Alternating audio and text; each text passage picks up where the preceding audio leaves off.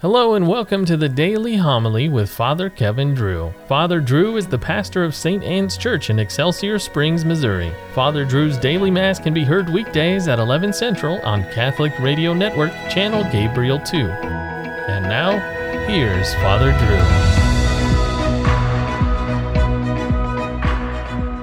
Drew. A reading from the letter of St. Paul to the Ephesians.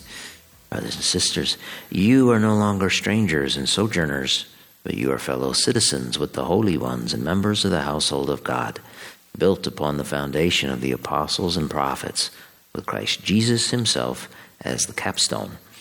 Through him, the whole structure is held together and grows into a temple sacred in the Lord.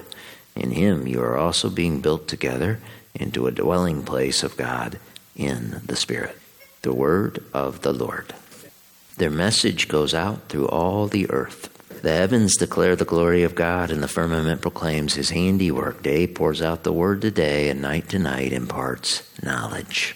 Not a word nor discourse whose voice is not heard. Through all the earth their voice resounds, and to the ends of the world their message. Alleluia, alleluia. We praise you, O God. We acclaim you as Lord. The glorious company of apostles praise you. The Lord be with you. Reading from the Holy Gospel according to Luke. Jesus went up to the mountain to pray, and he spent the night in prayer to God. When day came, he called his disciples to himself, and from them he chose 12, whom he also named apostles. Simon, who he named Peter, and his brother Andrew, James, John, Philip, Bartholomew, Matthew, Thomas, James the son of Alphaeus, Simon, who was called a zealot, and Judas the son of James, and Judas Iscariot, who became a traitor. The Gospel of the Lord. Did Christ start a visible church on earth? Of course he did. It's right there in the Bible. Christ went up the mountain, and after praying on it, he chose 12 men from amongst his followers. Peter led the list. Peter leads every list because Christ made him first among equals. It was Christ then who started what we now call the papacy. Men didn't invent it. It was not something people made up in the Middle Ages. The church is not a man-made organization. No, God made it. And this visible structure, this household of God, is built on the foundation of the apostles, with Christ as the capstone. It is Christ, then, who holds the whole structure together that enables it to grow into a sacred temple. The church is a structure, a body, with different parts, all working in harmony to produce a desired end. Now, detractors claim this body is diseased and therefore contains corruption.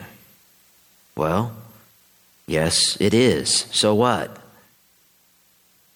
How does that negate the fact that Christ started the church?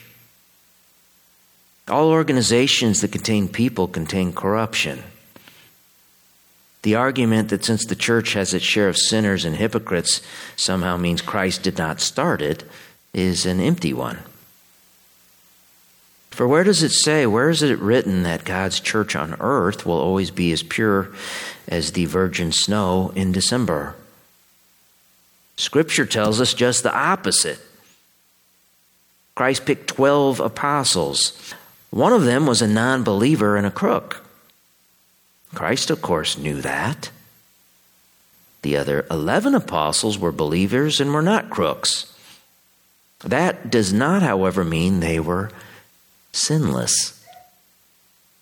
Nevertheless, Christ chose apostles to be the foundation of his church, the one holy Catholic and apostolic church. Our Roman Catholic Church can trace her organized structure in an uninterrupted path back to the apostles.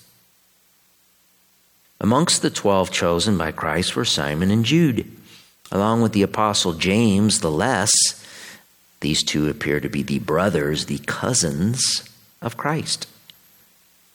We wear red on their feast because, except for John, the author of the fourth gospel, all the apostles died by the spilling of their blood. Tradition tells us Simon, known as the Zealot, and Jude, also known as Thaddeus, were paired together, and it is thought they were martyred together in what is today Iran. Listen to St. Paul. As I see it, God has put his apostles at the end of the line, like men doomed to die in the arena.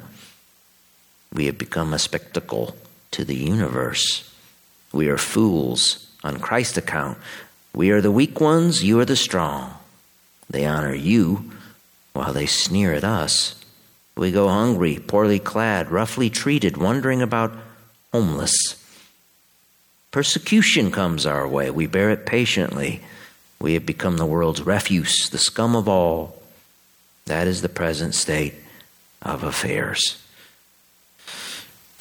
Yes, like men doomed to die in the arena. Yes, men. Christ chose men to be the foundation of his church. His church then is a visible structure, not just a spiritual thought in people's heads. So take heart when persecution comes your way and bear it patiently, knowing you are part of this visible structure started by God, founded on the apostles, with Christ as the capstone.